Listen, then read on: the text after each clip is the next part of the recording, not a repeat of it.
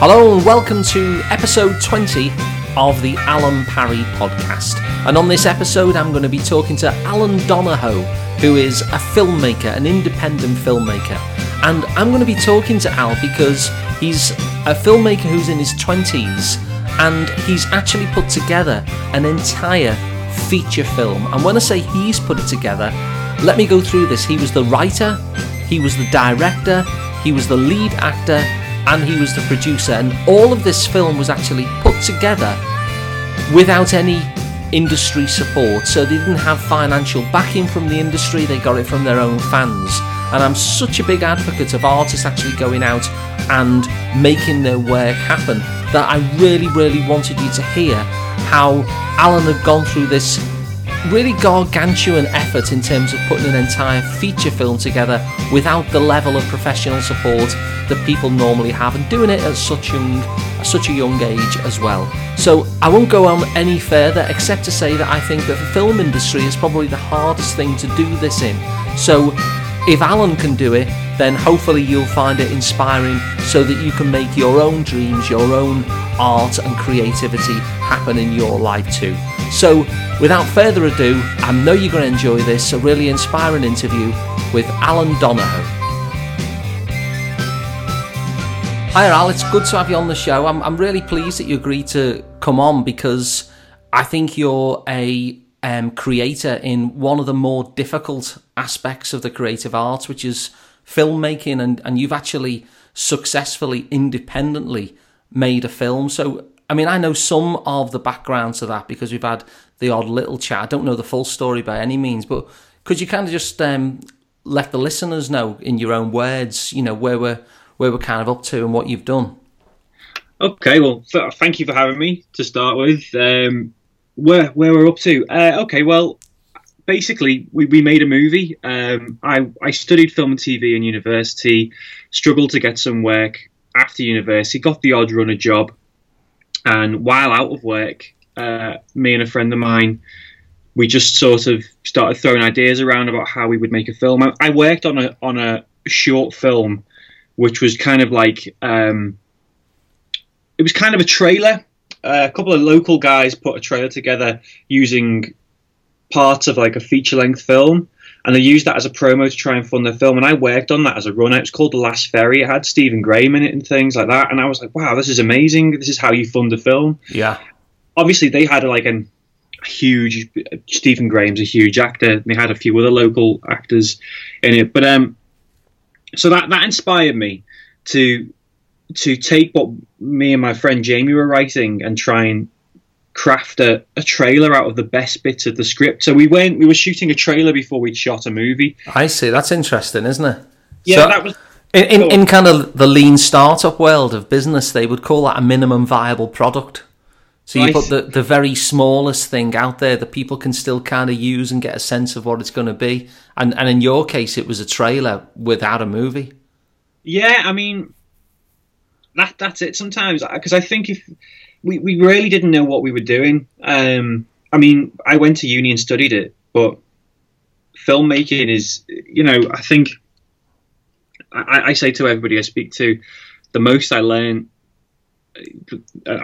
more making the movie than I did in university, which is not to discredit the people who taught me in university. I had some great tutors, but the actual practical side of going and making a movie, you learn on a set. Yeah, it can't really be taught, can it? All that sort of stuff. You have to do it. That's why I think it's so important that people do go out and do it rather than kind of and ah. And I think this is what I admire about your story and why I wanted to have you on the podcast to talk to everyone. Well, that's it. We went into it sort of blind, and I think if we'd have tried to go down a traditional route at the level we were at, it was never even an option to us to go, oh, we'll approach Fox with this script. You know, like it was that, because that wasn't on the table.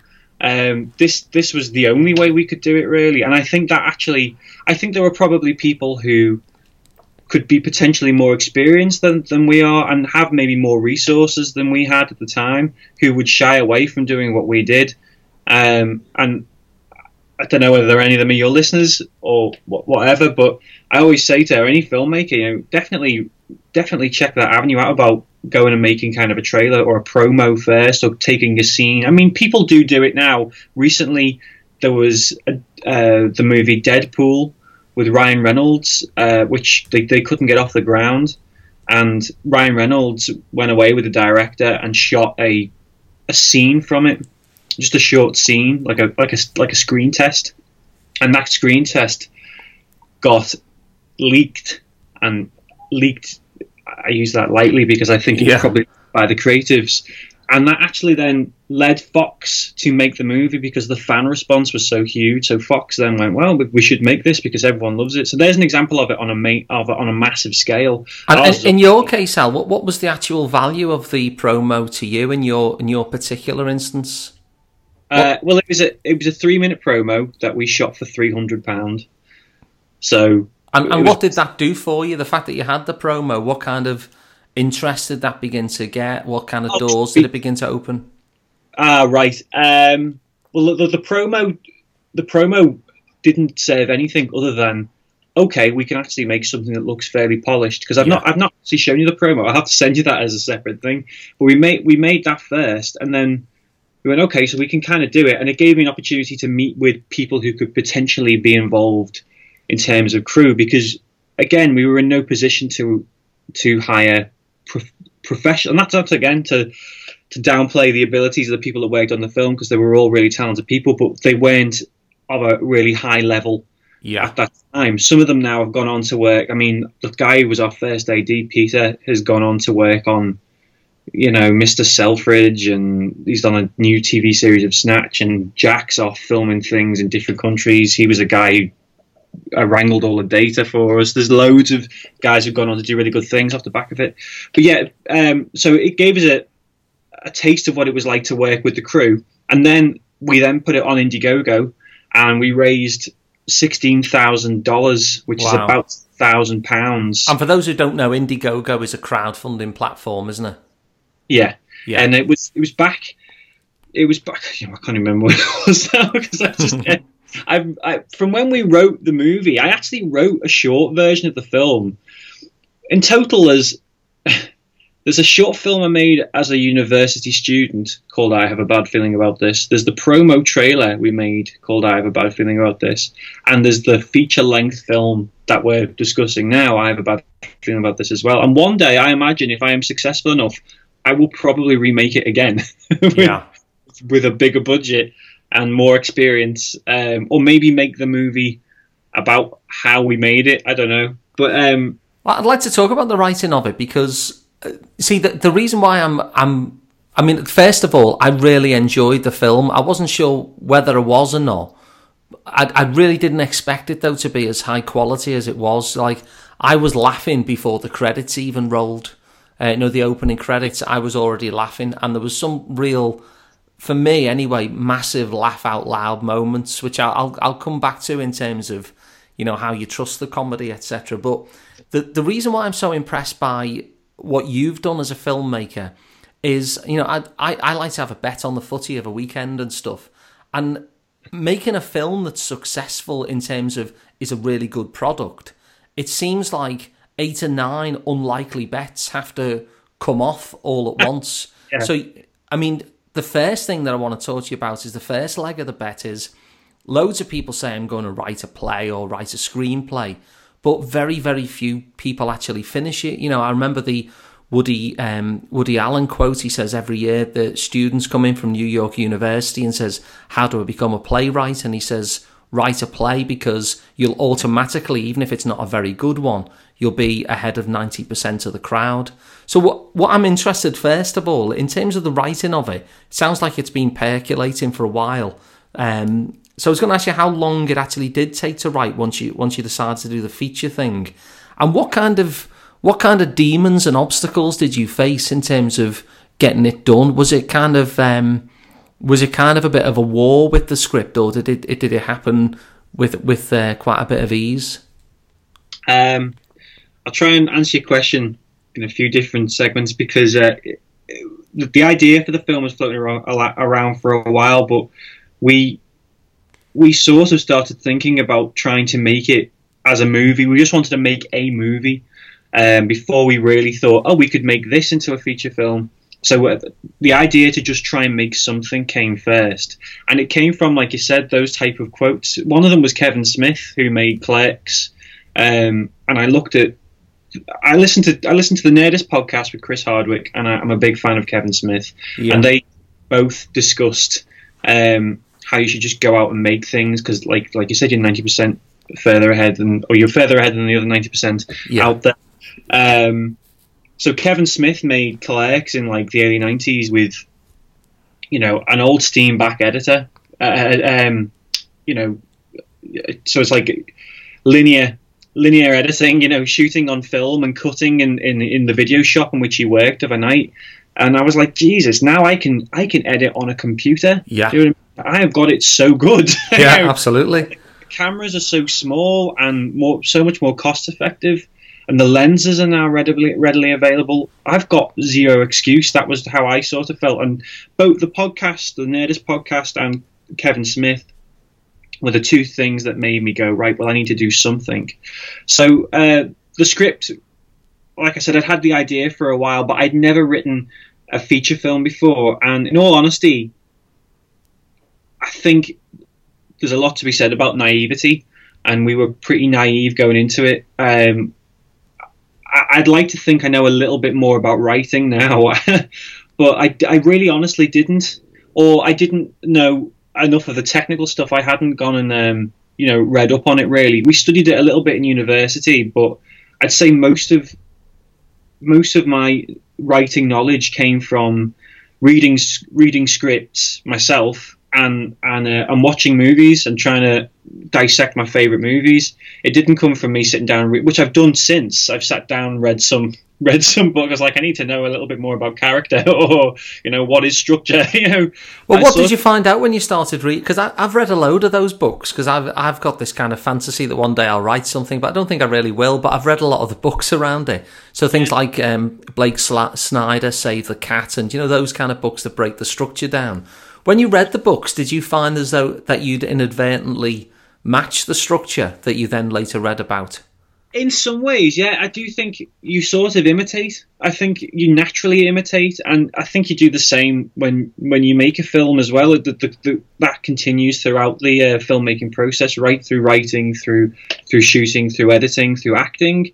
If you don't really know what you're doing, but you've got a drive to do it, the chances are, I mean, if you came in, you go, I'm going to make a film, and you'd only seen 3 movies in your life, I think you'd probably struggle to make. But if you've seen enough movies and you take enough time to plan it, and you know your limitations, you can do it. But yeah, for me, I just think I was imitating a lot of stuff, and it was odd actually looking back at the film after I'd finished it and I'd started, because I'm on the 3rd draft of another feature film at the moment, and I'm kind of like really quite militant about, that character needs to be doing something, and I mean, there's things in the script that I'm quite, I am quite embarrassed about now. I look back on particularly some of the female characters. I only wrote them really badly, and again, that's that sort of unintentional pre-programmed misogyny that's in all movies. That's in all movies, though. A lot of women are underwritten in movies, and that's true. There's a writing term, manic pixie dream girl, which is kind of a female character who will put all of her love interests ahead of hers. Yeah. And we kind of wrote that, we kind of did that, which, I mean, I don't feel too bad about it because I'm aware of it now. And so many movies do it. So many movies play up to it. So now I'm taking that into consideration with everything I write. That's just one example. So how does that manifest itself? So now, for instance, you're writing something and you've got this consciousness that you want to actually create female characters that are more kind of, realistic and fuller. Go through the process of the character creation. What's the kind of difference? How do you consciously do that? Oh, that's a tough question. I just try to think of. I honestly don't think I thought of anybody's. I thought of the first script as a big picture, as I knew it went from A to B to C, and then whereas the new thing I'm writing is about. I I kind of went into it with a totally different view. The new thing I'm writing is a horror movie, or it's kind of dressed as a horror movie, but it's actually kind of a little bit like High Fidelity, or kind of about turning 30. I'm 29, and I'll probably when I make it, so I'm kind of like but yeah. So I'm trying to answer this question as best I can. I guess I wanted that anxiety for every single character, and I also tried to play with the roles, because I do think there tends to be, as a man, you tend to write male characters, and then you tend to write a female love interest. In the new thing I'm writing, the relationship between the two characters is very complicated, and I've tried to avoid a happy ending for the two of them. It is kind of about a relationship, but I've tried to look at it from both perspectives, which was kind of difficult for me. And I also went through a breakup as I was writing it, so I wrote it a little bit about that breakup, and tried to be empathetic to the feelings of my ex-partner, who, you know, was obviously, she seemed quite upset about the fact we were breaking up too.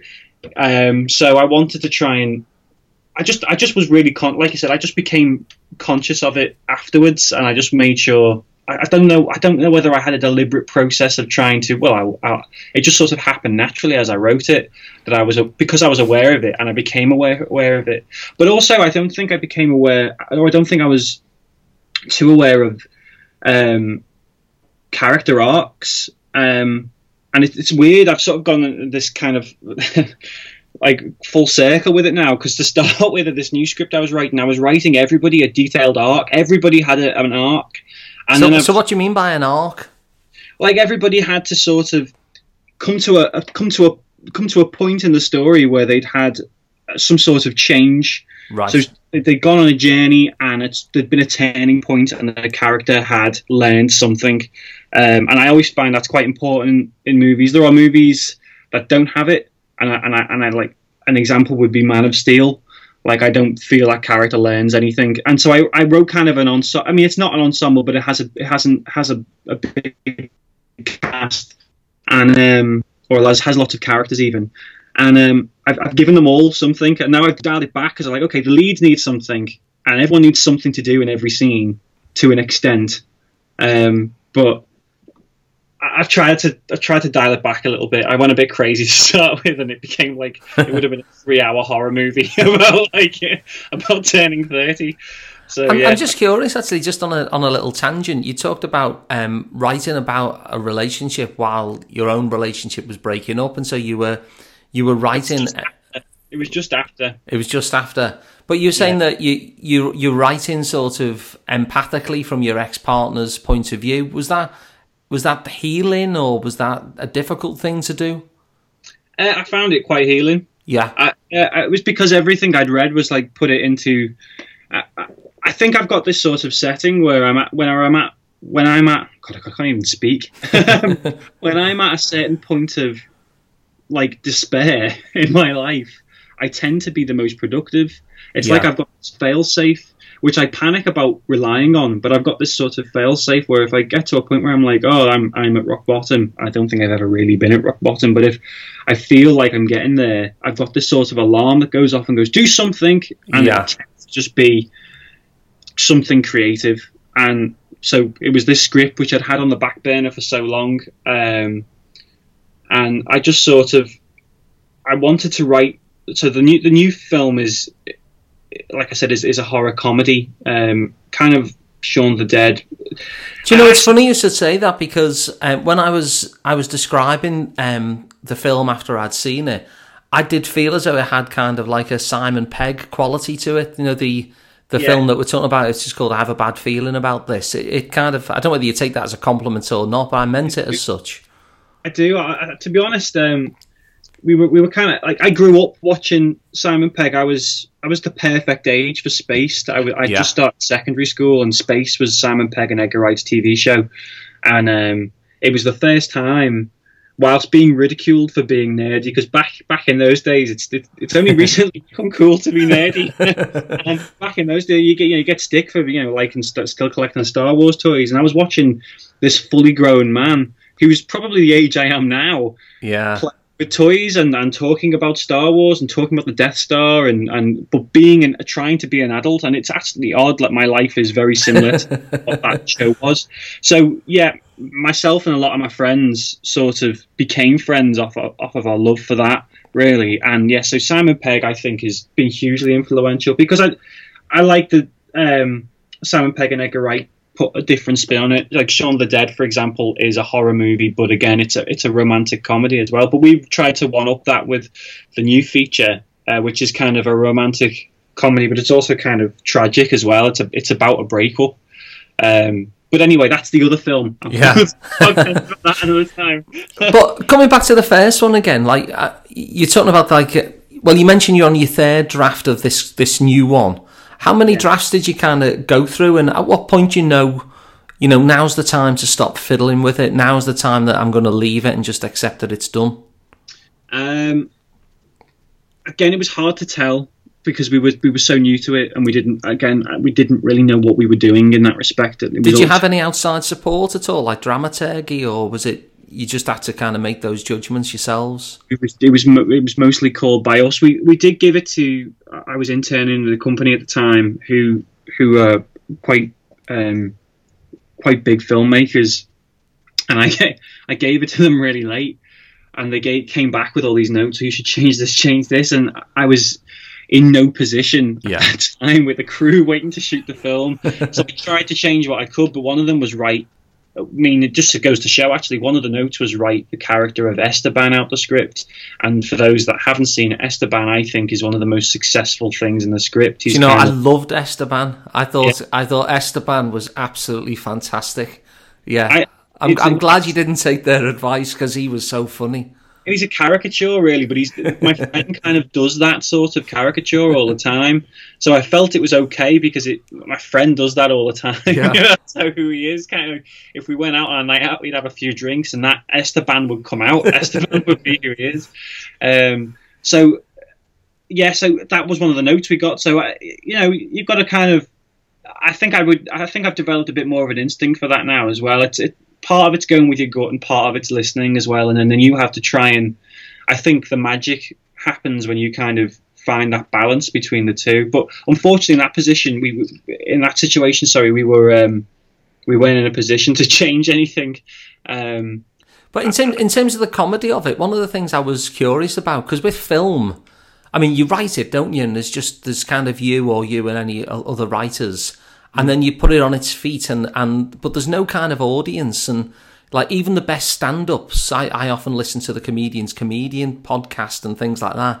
But even the best stand-ups like Stuart Lee, they road test their material in front of an audience, and the audience, by laughing or not laughing, will tell them whether it's funny or not. How did you get to the point where you trusted the funny? Because it's a funny film. Well, like I said, I'd made a short film in university that. Again, it's so small scale, but class of like 10 were like, oh, that's funny, that's a really good script. And I look back, it wasn't. it was dreadful, the student one, but people like that. So that I was like, okay. And then we did a read through. Actually, we did the trailer before we did the read through. We did the trailer, and I just sort of. I had faith in what I'd written there, and the trailer act was really successful. I'm really proud of the first trailer we made. And then we did a read through with the cast, so we got everybody into like a bar in town, and we just all kind of sat around and went through the script. And it was difficult for me because I was in it, so it's hard for me to listen. So I got someone to film it as well, and so I could sit back and watch. And it was nice to see the reactions of the cast. I also invited some of the crew in as well because I'll say it on here. I wasn't in a position to pay anyone. I didn't get paid either, and we made a non-for-profit company. We never set out to make money off it because I felt that there was no way that we could ask for that amount of money and then make money off it because I just felt I personally felt that was wrong at the time. So we set it up as non-for-profit. It was purely to say that I was a part of making that film, and that doesn't just mean the crew. That means the people that backed it as well. Yeah. So I invited the crew there as kind of like, because some of them were like, well, how do I know if this is going to be any good? So come come and see the read through, or I've got some snippets of the read through to show you. And that's where we got Paul, because Paul Duckworth, who who's a famous Liverpool actor, isn't he? I mean, some people listen to this overseas, and but Paul Duckworth is one of those like local actors who is always working. He's very, very good, Paul.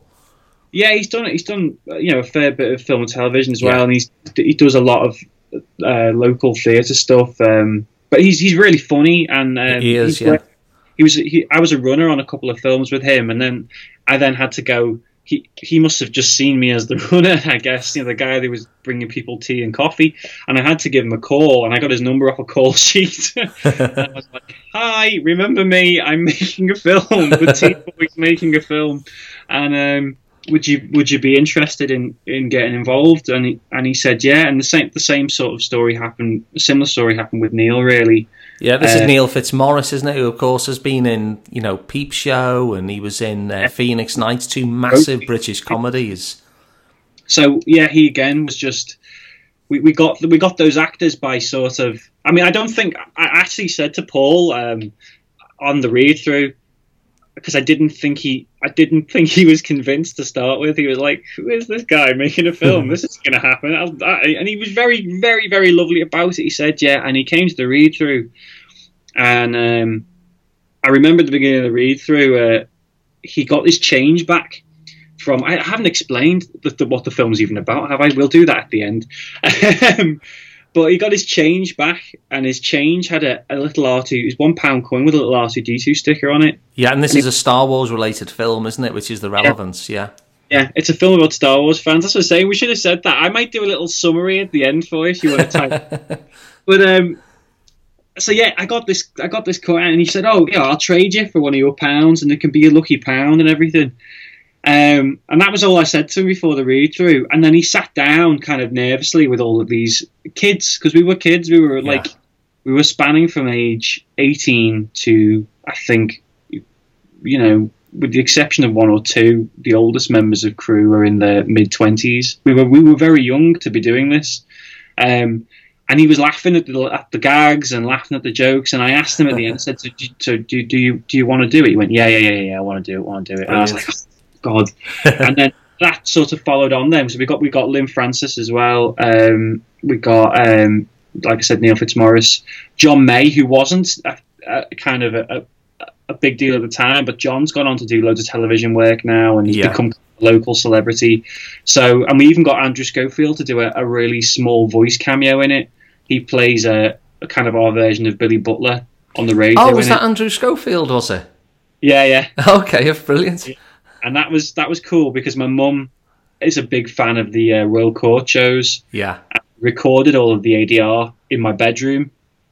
And like one day, ding dong, oh, there's Scully. Like my mum was like really starstruck. But yeah, they're really nice people. I think Liverpool's made up of particularly the creatives working within Liverpool. They're really down to earth, and they just want to make things too. And I mean, I could say that could be the case with lots of cities. I like to romanticize this one a little bit, but I do think that there's a lot to be said about the actors that came on board, and all the crew that came on board and helped us. Really, lots of people did us favors, and didn't have to. I was going to talk about the crowdfunding, actually. So the fact that you just mentioned that it's a Star Wars film kind of links into the question, because you went out there and you said you raised $16,000. Did you say? I was curious. Do you know when you were kind of like decided, well, we'll make this film? Mm. Was the choice of Star Wars, because it's basically about these two Star Wars fans who are trying to get tickets to a special Star Wars showing, isn't it? Basically, is the kind of premise of the tale. Yeah. Was that kind of clever marketing and positioning in terms of if we write it about this, there's going to be this really deep niche of passionate fans, or was that just like a really happy coincidence that when it came to doing it, you thought, thank God we've written this about Star Wars fans and there's loads of them? A bit of both, really. Well, no, not really. No, I'm a huge Star Wars fan. Empire Strikes Back to me is a perfect film, and it's my all-time favourite movie. And we talk about Edgar Wright. the other thing we all bonded on was Star Wars, and I'm to this day a massive Star Wars fan. And like I can't remember when we made the film. It was like 2012 or 2015 we shot it. But yeah, so the crowdfunding campaign would have been 2012, but the idea came about like 2008 when I was a student. So it's been knocking around for nearly a decade in my head now. But yeah, so I was just a huge Star Wars fan, and George Lucas's one of his early films was American Graffiti, which is about George Lucas's love of American muscle cars and 50s rock and roll. And so I thought, and it's a proper love letter to that, and it's kind of similar in kind of vibe to our film. So I thought it would be nice if we made a movie about Star Wars in the same way that George Lucas made a movie about American muscle cars and 1950s Americana. So that's kind of where that idea came from. And so keep in mind, Star Wars hadn't even been sold to Disney at the time. So Star Wars was kind of, I mean, it's never quiet, Star Wars, but it wasn't, it's kind of come back into the zeitgeist again recently with the movies coming back out and being rebooted and all that. So it wasn't that at the time. It was still Lucasfilm. So we wrote, it was never a question of, that was just the idea. I wanted to do a love letter to Star Wars, and I always liked, something that similar had happened to me really. Me and a friend of mine went to go see Star Wars 3 times, Revenge of the Sith, the 2005 the last one that came out before they redid them more recently. We went to go see that 3 times within 24 hours. Right. That's where the idea came from, the story. Yeah. It was like, me and this guy, and he came dressed as kind of his own sort of custom-made Star Wars character, lightsaber, which is kind of what the film does. Yeah. I also wanted to go into the fantasy world a little bit because, I think nerdy people live in a sort of fantasy world, and I certainly do all the time. So, yeah, that's where the idea came from. But then I do definitely think that there was kind of a few perfect things came together to allow it to happen, because I don't think if we tried to crowdfund it now, it would happen. I think we could, probably be stopped by Lucasfilm or Disney, and that could still happen. They could still go, well, we don't want you to do this, even though we were very careful to only do commentary and pastiche of Star Wars. We don't use any licensed Star Wars material, even the sound laser swords. We didn't call them lightsabers. That's a good point. You didn't, yeah. It's all custom. We don't even call them laser swords. We just go, what's that? It goes, and you know what I mean. So we were really careful. We obviously we talk about Star Wars, but we only comment on it, which we did our bit of research and we thought that was okay. And we've not had any yet. But yeah, so that might be the first thing that would have stopped us. But also, Indiegogo was in its infancy. Crowdfunding was in its infancy. So we were like, when we put our crowdfunding campaign out there, Kickstarter and GoFundMe and all things like that, they weren't a thing at all. The reason we did it in dollars was because they didn't do it in sterling at the time. Yeah. So it was so new that people were like, what's this? Yeah, I'll do that. They're going to make a film using the internet. That sounds niche and interesting. So that's one element of it. And I also think it helped that there was Star Wars for trying to attract people in, because we could go to like Star Wars conventions, which was a double whammy for me because I probably would have gone anyway. We could go to Star Wars conventions and things, and then we could speak to, like, I got a tweet off Mark Hamill. Wow. I believe that happened. Mark Hamill was like, good luck, guys, keep it up. Well, that was worth doing the film for, just in itself, I bet, yeah. Exactly, yeah, I was just blown away by that. So, we got actually, Russell Crowe retweet. We got some good tweets. Russell Crowe. I met Kenny Baker, who sadly passed away last year, but I got to meet Kenny Baker and David Prowse, and we discussed getting Kenny Baker involved with the project at one point. Unfortunately, our budget wouldn't stretch, but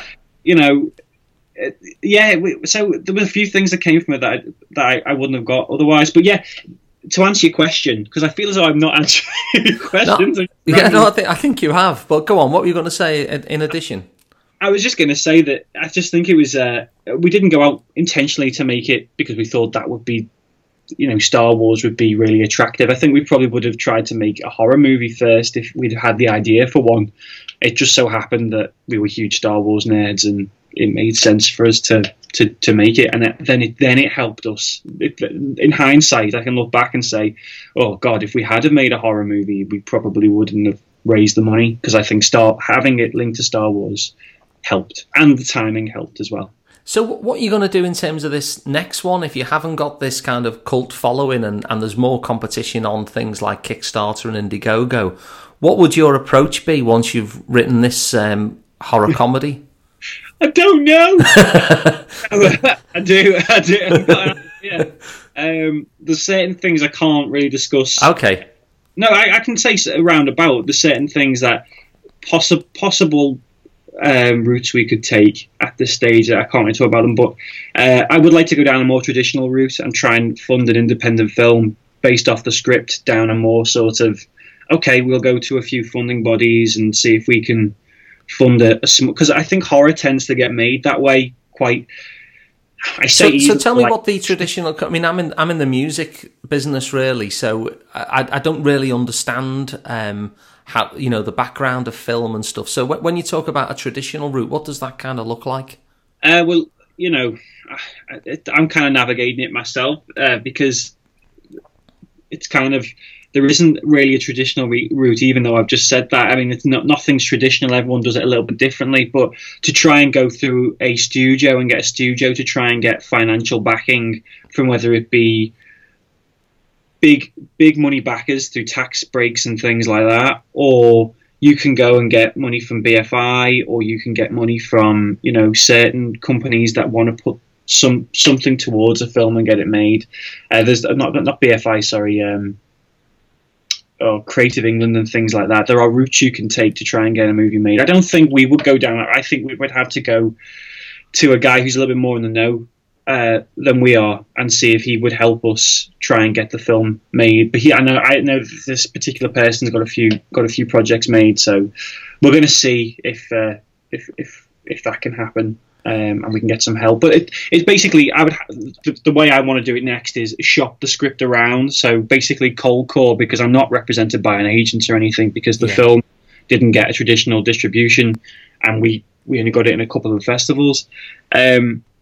So my plan is to try and take it to what contacts I know and try and say, is there interest in this?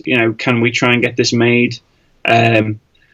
And that's my current plan. I might also make a promo like we did with the trailer, but instead of putting it on Indiegogo, try and use it as part of the selling tool to try and get the film made. So I don't think crowdfunding's for us, again, partly because we've exhausted, I think, people's spare change, and in some cases it wasn't spare change. There were a lot of big as well. So, I wouldn't want to do that again, in all honesty, because I think everyone was so generous. Did you overshoot your target last time? Because you said $16,000. What were you what did you need? Did you need more than that and had to cut back your project, or did it kind of overshoot and surprise you? Right, you'll have to give me a minute because I'll try and remember this, because it's a tricky one, because this is the numbers bit in Dragon's Den. Yeah, because this calculic. But I think we initially planned, because $16,000 is about 10 grand, and we worked out a 10 grand budget. We could do it for 10 grand, and we went to Indiegogo, and if I remember rightly, there was two ways you could do it. You could do a short-term campaign, so you had 30 days to raise your money, and if you didn't raise your money within 30 days, you would get all the money would be refunded back to the people that put the money in. Or you could do an extended campaign where you could raise whatever you want, and if you didn't reach a target, you kept the money anyway. But Indiegogo took a bigger cut if you didn't reach the target, whereas if you reach the target on the 30-day one, Indiegogo took a smaller cut. And for me, I thought I wouldn't know what to do if I didn't get all the money. There wasn't a plan for getting half of the money, and I honestly felt we were asking for so little in terms of film, because that's the catering budget on some films, or maybe for a catering budget for a week on some film. So in terms of film money, we were asking for a little bit of money, but there wasn't much of a plan for getting only half. So we went for the 30-day campaign, and the first one we didn't reach the target. We got about $8,000, and we were like, "Oh shit!" That's the end of it. And the weird thing was, right to the very end, we were gaining momentum. We were starting to build it up. So I was like, "All right, why don't we send an email to all the people that backed it and say we'll do another 30-day campaign and see if they'll redonate." Yeah. They see there's some jeopardy in it. Now they see that it does end and it might not work. And we were right. Everybody backed it. Some people backed twice what they backed last time. Wow. So it helped you fail in the first time, didn't it, really? It helped us learning a little bit about how Indiegogo. Also, the great thing was, within that window of time of us failing the first campaign, we took like a week off because it's emotionally grueling running a crowdfunding. But we took a week off, and during that time, Indiegogo changed the rules, and we got like an extended amount of time to run I think it was like 50 days you could run the campaign for, and that helped as well. Yeah. So, we ended up doing it on the second one, and we asked for a little bit less as well. I think we asked for $14,000. So the first one we asked for $16,000, we got 8. The second one we asked for $14,000 and got 16,000. Wow. So it worked out great in the end. It worked out good. Now, I noticed on the film credits you actually directed the film, Al, as well. So I wanted to ask you a couple of things around that. I mean, first of all, for those who aren't, on a film set, what does a director of a film actually do? Because you're the star, you're the writer, and you're the director as well. So what do you actually do in that situation? Just a massive narcissist, aren't I? It's just, it's just like, you look at that, you go, "Oh, that guy's an idiot." Well, I view it as a massive talent, really, because it's quite remarkable. It's your first film, and you wrote it, you acted in it. You did a great job as an actor, I thought, as well, and you've directed it. I'm never really sure, what that would entail as an actor director. I mean, are you like the project manager, or do you just get to kind of take care of, directing what the scene looks like and the shoot looks like? I think well, to answer the first part of your question, what a director's meant to do is direct the action and direct what takes place in front of the camera. So works with the actors and works with the camera team, the lighting team, to create the film and the look and the feel of the film. That is in definition what a director does. So you had a vision in your head of all that, like had you storyboarded that out, or storyboarded it all? And I did like shot lists and things. You don't always stick to them, but I had them with me. I'm like I said probably at some point during this, I'm dyslexic, so I'm way more visual than I am. So my shot list was more for everybody else, because my drawing's not great either. But I knew what they were. Yeah. So I had like really crap sort of stickmen drawings, and I knew that was okay because I know Scorsese did them for Taxi Driver with like stickmen. So I was like, that's fine. It doesn't have to look like the ones Ridley Scott did for Alien. These are like really elaborate because he's from like an advertising background, but stickmen are fine too. Yeah. So I did stickmen, and I just sort of knew how I do that. And again, a lot of it sometimes, like for the lightsaber fight at the end, the laser sword fight at the end. I was working with guys who knew films too. That was part of it. We worked. It was great that, and if they didn't know the films that I liked, I'd tell them to go and watch the films I liked. So the guy that did my lighting, Jeff, and Ryan, who was on camera, I was like, watch Masters of the Universe. It's not a great movie, but the end scene, it's all black, and they do it on the cheap, and they're just lit in the light in the sides, and it looks great. So we were like, Masters of the Universe. But to do all three, acting, writing, directing, and I was producing as well. I was really fortunate. Because I had a co-writer who was on the set all the time, Jamie, who was looking over the script and things. I had a producer, Laura, who is amazing, and Laura and I are hopefully going to work on the new film as well. She's just really well organised.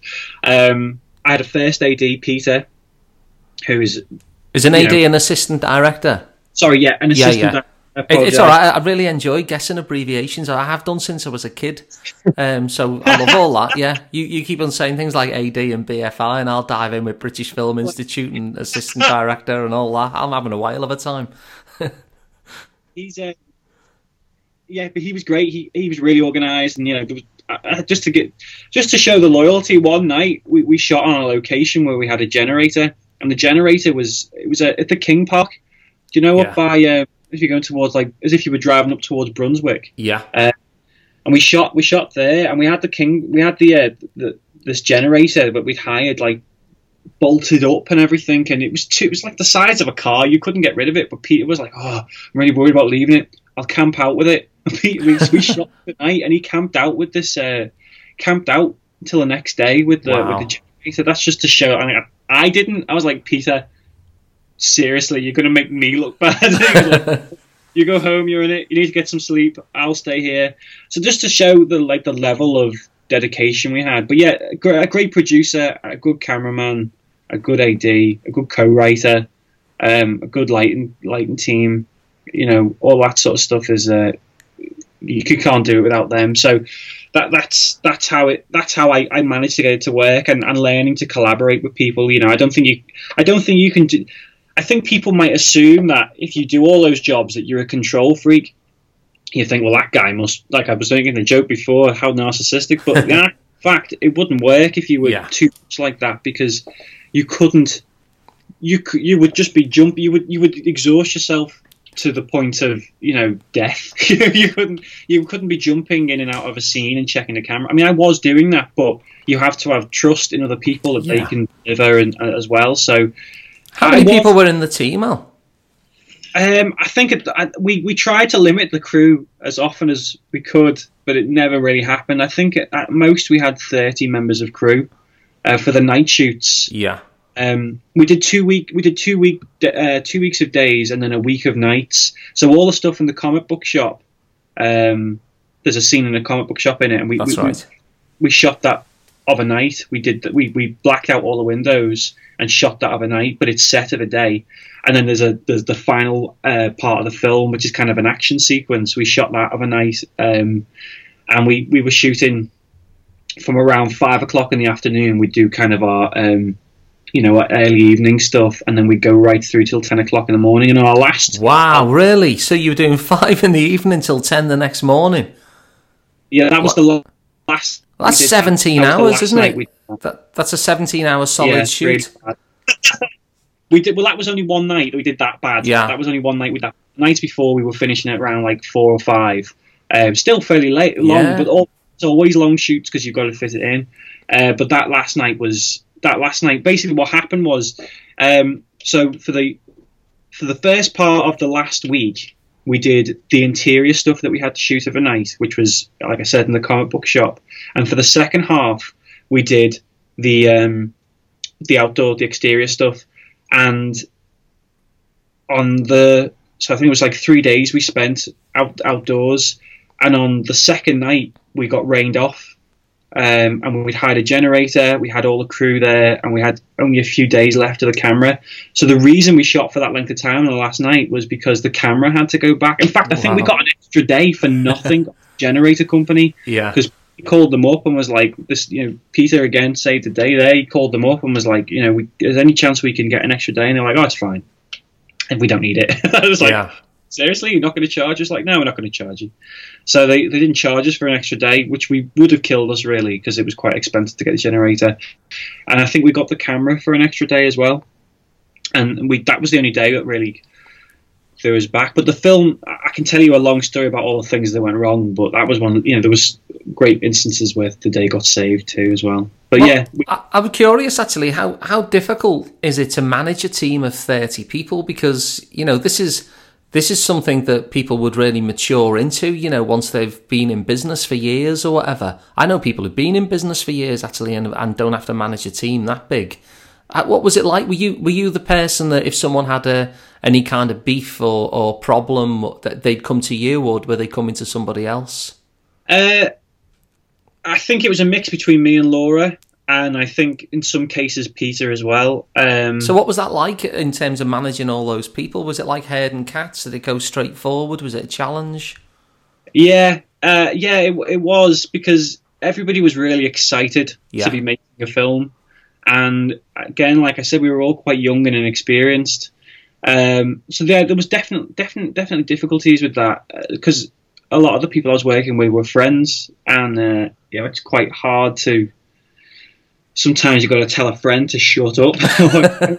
It's like that is difficult. Yeah. But on the most part, everyone was great. There was one particular day that, because I'm not a very I don't really like confrontation, and I'm not that type of guy. But there was one particular day where I was kind of stressed out, and I'd given everyone an extra 10 minutes at lunch, and we had this scene in the park around the corner from where we live, and we didn't have permission to film there, and everyone had been kind of rowdy that day, which is why I thought giving everyone an extra 10 minutes they might get it out of the system, and they didn't. Yeah. Sorry, I haven't mentioned, by the way, my sister as well. My sister was kind of my assistant on it, my pet assistant, and she also did all the animation work, and there's about 30 visual effects shots in the movie. And I did actually notice that. I thought the animation was fantastic, and I actually looked in the credits to see who'd done the animation. Is her name Alexandra Donohoe? Is it?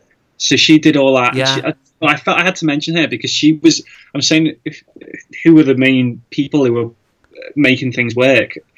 Alex was basically supplying my brain with an extra few terabytes of hard drive that I couldn't handle. Like, she's used to it, her big stupid brother. But yeah, she was great. She was amazing to help, and my family as well, really supportive. So what's her background? Because they were real top-notch animation clips in there. Well, she's like me. She's a total beginner, really. She did it in university. She's just really talented. Wow. Yeah, she's really talented. Yeah, she worked her arse off on that, and she hated me for a while. Why did you write this? Like, why does the car have to fly? It's like, do you have that many characters in it? She also designed the poster for the film as well. Oh, that's a good poster. Yeah. Anyway, I need closure on this lunchtime anecdote. Oh, sorry. Yeah, I mean, anyway, we could spend hours on this podcast, mate. So I gave them an extra 10 minutes, and I then sent them all to the park, which is around the corner from where we live. The location base for the film was my house. That's another story itself. But I sent them all to the park, and then we loaded up the vehicles, and we didn't have vans. We were just using cars and filling cars with kit and things. And we had quite a bit of kit. And when I got to the park, I was expecting, the crew, because everybody kind of muscled in together because it was the only way it could work. On a traditional film set, there's not a chance in hell a sound guy would be picking up a box or something like that. It's not my job. That sort of attitude is what goes on a film set. But on the case of this, there was so much kit. I basically was like, guys, we've all got to just chip in to get this made. It was a proper guerrilla filmmaking. But we got there and there was no one there. And the only two that were there was my sister, Laura, a girl called Lauren, who was one of the camera assistants, and George, one of our runners. And I was like, Jesus Christ, right, where is everyone? And Peter, and it wasn't Peter's fault. Peter was trying to rally people together and was busy, and with the camera team. Actually, Ryan and Peter were sorting the camera because it was quite a difficult shot. It was a steady cam shot. Everybody else on the crew, after having an extra 10 minutes, had gone and got themselves an ice cream. It's like, right, that's it. And I hit the roof, and I've never done it in my life. And I think probably people think I'm a bit of a dick now. In all honesty, there was never a problem after that then. And Alex always goes, I was made up when you did that. I was like, I've never done that in my life. So there was part exhilaration from it, but also part like, God, what? I don't think I could be a manager because I just feel like a massive dickhead after doing it. But thankfully, everybody, I think it got to a point where people were having maybe a little bit too much fun. And that's a whole thing to say because I'm a strong advocate of fun. But I know exactly what you mean, though. Like, remember, this is a serious endeavour as well. I think I remember saying to them, I was like, I could just give you the card with all the money on that people have given to us, and we could just spend that on ice cream. Do you know what I memean? It's like, I was very angry. Calm down, Al. It's only ice cream. Everyone looked dead sad. And I was like, so how did that feel for you to break character? If you're not, I'm guessing, right? Because I'm a bit like you, but when I'll kind of hold things in, but it will take, the final straw for me to be able to find my voice. So is that a bit how you are, I suppose? I think so, yeah. So you'd had niggles going on where you felt a bit uncomfortable going through, and then the ice creams were like the final thing that blew you. Yeah, there've definitely been a few instances where people weren't concentrating, but at the same time, and I've got to say this, yeah, everybody was on the most part brilliant on it, and everybody was doing it out of the goodness of their heart. So there was a limit to how far I could go with that. If they wanted to, they could just leave. But then at the same time, you could look at that the other way and go, do it. You may as well. So yeah. On the most part, we had a really good crew, and we had some really testing. Like I said, that last night where the second to last night we got rained off, and the last night where we were going to run out of time with the camera, I just saw some like really heroic heroic moments from the crew and the cast, and very limited complaints, and at least, and maybe they were all behind my back, but on the most part, they were terrified of you by then, Al. Yeah, I'm not going to mention that guy again. I'm not like that at all. That's they're all hiding the strawberry nibbies. But yeah, so I can't speak badly of anyone really. Everyone really. It does sound heroic, actually. Yeah, I mean, I'm curious what you'd do differently next time. Because you, and I don't just mean next time in terms of some of the financial things that you're talking about, but I guess I mean if you were in that situation, or where you're kind of doing everything yourself and everyone's kind of mucking in, or in fact anyone listening who's thinking, I've always wanted to make a film and this inspires me because it makes me realise that it's possible. What advice would you give to those people who are starting out the first time round? Well, I'll answer the first bit first, because that makes sense. Things I would do differently, I would crew down, definitely. You would say that again. Sorry, you would pare the crew down. I would reduce the crew. Yeah, I would reduce the crew because we had, like I said, we had 30 at some points, and what was problematic about that? Why would you make it less? Because I think at times that's when it was like, we're making a film happen, and when people don't have anything to do or people are waiting around. And I mean, it was quite an ambitious film for an independent film. Like there's a fair few difficult sort of set pieces in the movie, night shoots and car chases, and so I would, if I was going to make a film like that again, and I don't know whether I would go straight for that again. I'll answer that question in a minute, but I think I would reduce the crew, and I think I would. By how much? I mean, how many? What's your ideal optimal crew size? Well, just to the bare minimum that you'd need for the shoot. So, I mean, there were times when we had like 4 or 5 runners, and I was like, we don't need that many people here. Or, I had a couple of guys who were just kind of doing odd jobs, and they were very helpful. But I kind of look back at that and go, okay, well, that's just a body that we could do without. You know what I mean? To make more space and make people.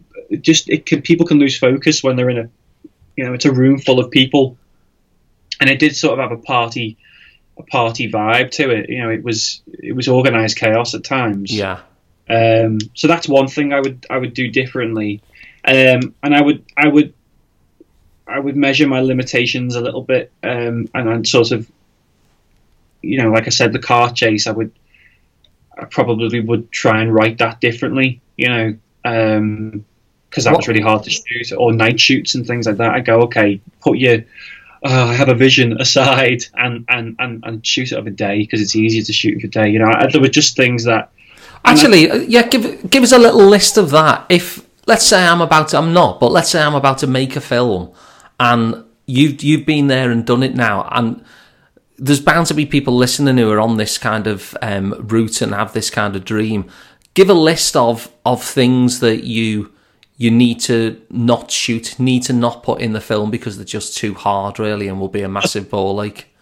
Well, first off, I would never want to totally say that you shouldn't put something in the film, because you can always find a way to do something. And in some ways, again, naivety came in, and I was like, don't shoot on a busy street. And I was like, I'm going to shoot on a busy street. I had that sort of attitude, and in some cases it works, but you need to know how to make that work, and need to know how much work goes into doing that beyond the film. So, for example, the busy street one is a good one to look at, because first of all, it's hard because you're not blocked off a street. You can't block it off with, you can't get the council to intervene because you don't have the money to do it, and you'd have to go to the Liverpool or something like that to try and close a street for a film. Yeah, and they want to be paid or something. So we just did it without permission, and the way we did it was we put two guys in high vis jackets. No one messes with anyone in a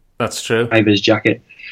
And we put two guys in high vis jackets, and we shot on the street. And in some cases, people didn't cross us, and sometimes you get people coming past, beeping the horn or winding the window down. Hey lad, you making a bluey? That's the most common thing we got asked when we were shooting. And we shot one scene outside Forbidden Planet, and Worlds Apart in town, and it's there's buses and lorries and things going past. It's really, really loud. So that's one. So it's difficult to shoot in that respect, and then you've got to replace the audio, which is a huge deal. That costs money as well, and we didn't have the money to do it, so we had to do it in a guerrilla way again, and we had to record it in my bedroom. And we were very lucky to find a guy, John Mellor, who was capable of doing all that, because we had a few problems with sound. That's a whole other podcast. Yeah, but had quite a few problems with sound. So I don't want to say there's a list of things you can't do, because I like to think the sky is the limit, really. And that's the benefit of naivety, isn't it, really? I agree with you. Going in kind of with your, wet behind the ears is a big benefit. I remember my first album, for instance, and, people take a long time, don't they, to do an album, but I hired a recording studio for one day and I had 10 songs to do. Because in my mind I was thinking, well, it's only like 3 minutes a song. This is going to take half an hour. Yeah, but there's more to it than that, isn't there? When you actually get into the thing of it. What did though? In fact, what happened with me is that my drummer, because it was me, a bass player called Rob, and a drummer called Tom, and we had it from 10 till 10, 12 hours, and Tom didn't turn up because his girlfriend was ill or something until 4. So we actually did the whole album in 6 hours, including the mixing.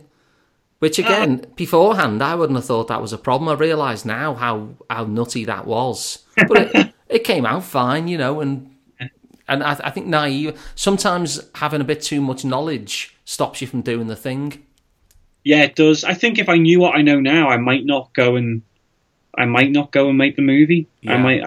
I'm saying it to you now. I'm saying I want to go down a traditional route. So, yeah, I do. I agree with that completely. So I think to give a list of things not to do, the list that you would be given from seasoned filmmakers would be, don't shoot overnight. Just limit your set pieces. Don't shoot on busy streets.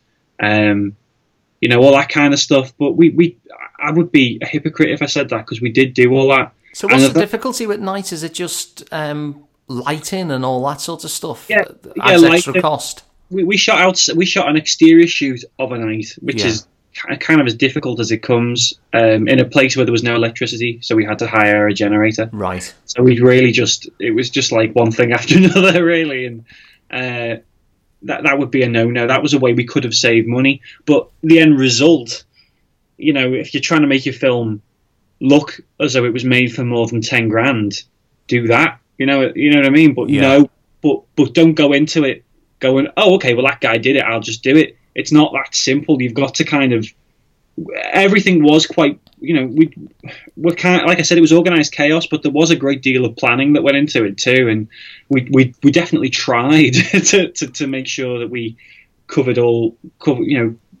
everything, so we wouldn't slip up at some point. And like the night shoot, we were just unlucky with the English weather, really. Yeah. Well, you see, you can see why, as I look as an outsider, this looks like about 9 or 10 bets coming up at once. Because when you take it through, the amount of, you've got the actual finishing the script, making sure it's a good script, getting everyone together, getting the money, all the logistics of actually ensuring that the film is put together right, and to end up with a film as good as this is, because it genuinely, I'm not even a great film buff, I get fed up with films and switch them off. I was genuinely, the whole way through, at no point was I bored. I genuinely enjoyed it, and if I'd have seen this at the pictures, I wouldn't have batted an eyelid at all. It didn't strike me as an amateur thing in any way whatsoever, and it was really, really funny and enjoyable. I think you're right what you're saying about the bets. I think it's like a mirror. Colin Hanks, Tom Hanks' son, I listened to a podcast where he was talking about making a project, and he said making a movie is a miracle. Yeah. It doesn't rain, everyone shows up on time, the camera works. There's so many things that can go wrong. So yeah, we were very. There's two ways of looking at it. There were, and it's hard to explain to outsiders as well, particularly people who backed it, who haven't got a tangible DVD yet. That was one of our perks, was a DVD, and it's the last thing that we haven't sent out. Yeah, and it's because I'm working kind of on my own on the features for it now. But yeah, there's the film took about 2 years after we'd shot it to even go on to a cinema screen or be put into a festival, because we had huge problems with sound. So there were things that could have stopped it, and in some ways I think I am quite proud of myself and the guys that continue to work on it in that respect, because I think some projects might have died at that point, but I don't think there was any real option for me to give up when we had sound problems, because I was like, well, I owe it to all those people that put money in. I've got too much of a guilty conscience to just abandon it now and say, oh, well, it didn't work. So we had to find somebody to fix the sound, and we had to get all the actors back to re-record certain scenes and certain audio. So yeah, it was, but yeah, a lot of it came together as well. Obviously, a certain degree of it has to come together, because you wouldn't have a film at the end of it otherwise. Well, what's kind of like, what's the end game for you personally now? Because I mean, I look at that, and I'm a creative myself, and I make stuff, but I think a lot of the stuff that, I mean, I'm going back to this because this is what I always say to other people who, no matter what kind of creative field that they're in, if they're artists, I always, you've got a very common thing that happens in music where you get especially younger artists who, they're not making records because they're trying to get signed. And I always say, forget the gatekeepers, just kind of do it. But I always accept... EXC rather. I always exclude filmmaking from that, because it kind of seems like the one creative art form where you almost do need that outside level of support because it's so expensive. So when I look at your achievement here, which is why I wanted to talk to you, it just seems like a phenomenal business card that someone in their mid-20s at the time could write a film, have the film really be a good script, put all of this stuff together with no kind of professional support, and make this happen. So I'm thinking, why aren't people kind of grabbing your hands off? And what is the route in which you actually do this for a living? Because having seen the film, and I'm not just kind of buttering you up or anything like that, I think it would have been damn impressive even if it was a mediocre film. But the fact that it's such a good, enjoyable, funny film as well, that captured my attention the whole way through. How do you get paid for this when you're this good at what you do? And this dedicated as well, and you've got this proven track record that you will make it happen. Answers on a postcard. No. So what do you do? What is the route into you being paid as a filmmaker? I honestly, the honest the honest answer is I'm having a bit of a dilemma with it really at the moment. Yeah. Because I made the movie, and though I'm not as big a fan of it as you are, because obviously I made it and there was never going to happen. Of course, yeah. But I honestly felt that we would have had a little bit more success, and I do sort of wonder, did we do something wrong in the way that we promoted it, or did we do something wrong when we submitted to the festivals? I think on a technical level, it isn't quite there, and I think to some people, I'm not going to try and bite the hand that feeds me, but when it comes to like the film industry, it can be quite snobby, and there is a kind of like, that attitude I think is there, and I think in some cases I've shown it to people, and they've sort of been like, all right, yeah, you did that, so what? That's an attitude I've had quite a few times, which has been quite disheartening. It's absolutely baffling, really, because it's not right across the board, but in some cases, and I think that, and I can kind of back that up because we didn't get in that many festivals. I think we only got into like 2 quite small festivals, really, and I think it's just people are so caught up on the technical aspects of things that they sort of ignore. I think if I could sit down and explain the story like I have to you, a couple of guys when I made a film, for nothing, maybe people would look at it a little bit differently. So to try and make money off it, I really don't know. Once I've got all of the features for the DVD made, I'm going to send a DVD to people. I'm going to put the film online for anybody to see. Yeah. And I don't think I'm going to ask for money for it because we're non for profit anyway. The only money, if we did ever get money from it, it would go back into a company to make another project. Yeah. That's really the thinking if we ever made money. So yeah, I would like to put it online, and I'd hope that maybe someone would see it and go, oh, okay, well, that's what you did when you were that age, and you've made it now, so let's see what happens further down the line. Yeah. But yeah, I think, unfortunately, this industry, because it deals with such large amounts of money, they're very scared to give projects to people like myself, regardless of what we've done. I think there's a fear, and particularly in this country, independent cinema does happen, but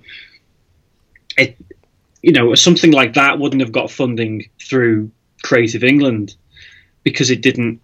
It was just pulpy fun, and I think that's got a place. I think much as I'm a huge, I'm a huge Ken Loach fan. I'm a big fan of Ken Loach and Shane Meadows, and I love those stories and those movies that get funded, and I'm made up that those movies get made.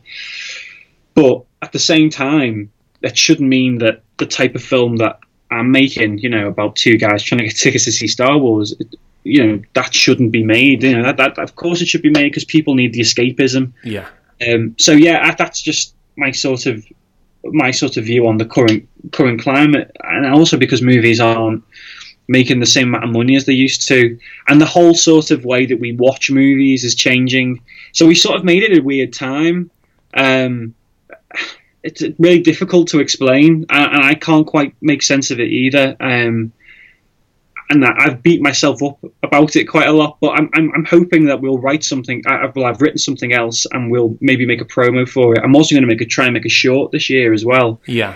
Hoping once I've got those 2 projects made, or something to show those 2 projects, I can then use. I have a bad feeling about this as my calling card to say, look, I've already made a feature. Yeah. I've a screenplay for another feature film. I've also got the short film, and I've got a promo for the film that I've written. So I'm going in fully armed, and absolutely. If they still get taken away, then I'll just. I'm a postman at the moment. Maybe I'll just do that. But no, I don't know. Is my honest answer. It's we went into it, like I said. I keep going back to naivety. We were totally naive and totally blind going into it, and although we planned every step of the way, there was never I didn't really think about. I think when you're making a movie as well, I don't think you can really think about what happens at the end.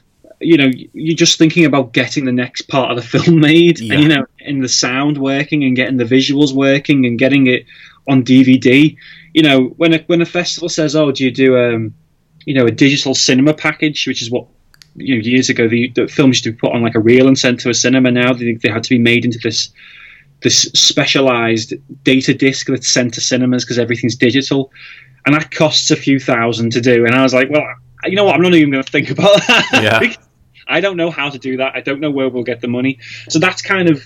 So maybe I didn't think enough about what the plan was beyond that, because we didn't think.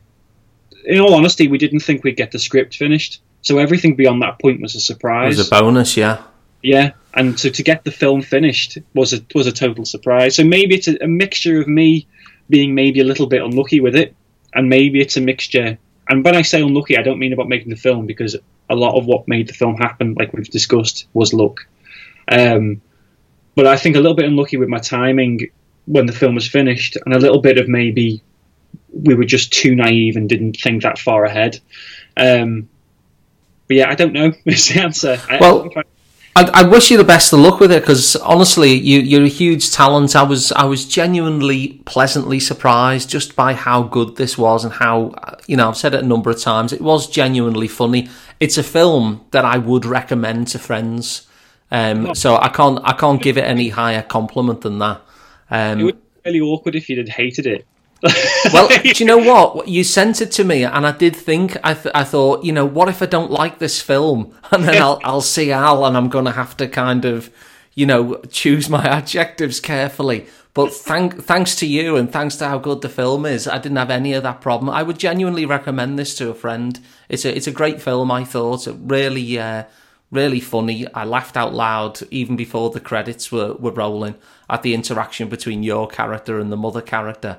I just thought it was great. So I wish you the best of luck with it, and it's been a real pleasure to talk to you about the whole process of getting this particular miracle made. And like you say, every film is a miracle. I think given the lack of professional support and the fact that you had such determination and insistence that the thing got made, I think this is even more miraculous. And the fact that it's turned out so wonderful is the best thing of all. Oh, cheers! Well, when it's online, and it will be online eventually, I'll let you know, and maybe you can post it on wherever you post it. Yeah, I definitely will. I'll be a big advocate for it, and thanks very much for coming onto the podcast to talk about it. Cheers, mate. Thanks for having me. So a big thanks there to Alan Donohoe for sharing his experiences of going through that remarkable effort and remarkable achievement of actually putting out a feature film, no less, and a really, really good one too. Now, if you look in the show notes, then if anyone wants to contact Alan and have him work on a project, or talk to him, collaborate, give him some money for his next project, or whatever it happens to be, then all of that is there in the show notes, and so too is a link to the trailer for that film as well. Now, if you want to go to the show notes, simply go to alanparry.com. Remember that Alan is spelled with a U, A-L-U-N. And at alanparry.com, you'll be able to get the show notes for this episode, all of my blog posts, and all of the past episodes of the Alan Parry podcast as well. So thanks for listening, and I will see you on the next one.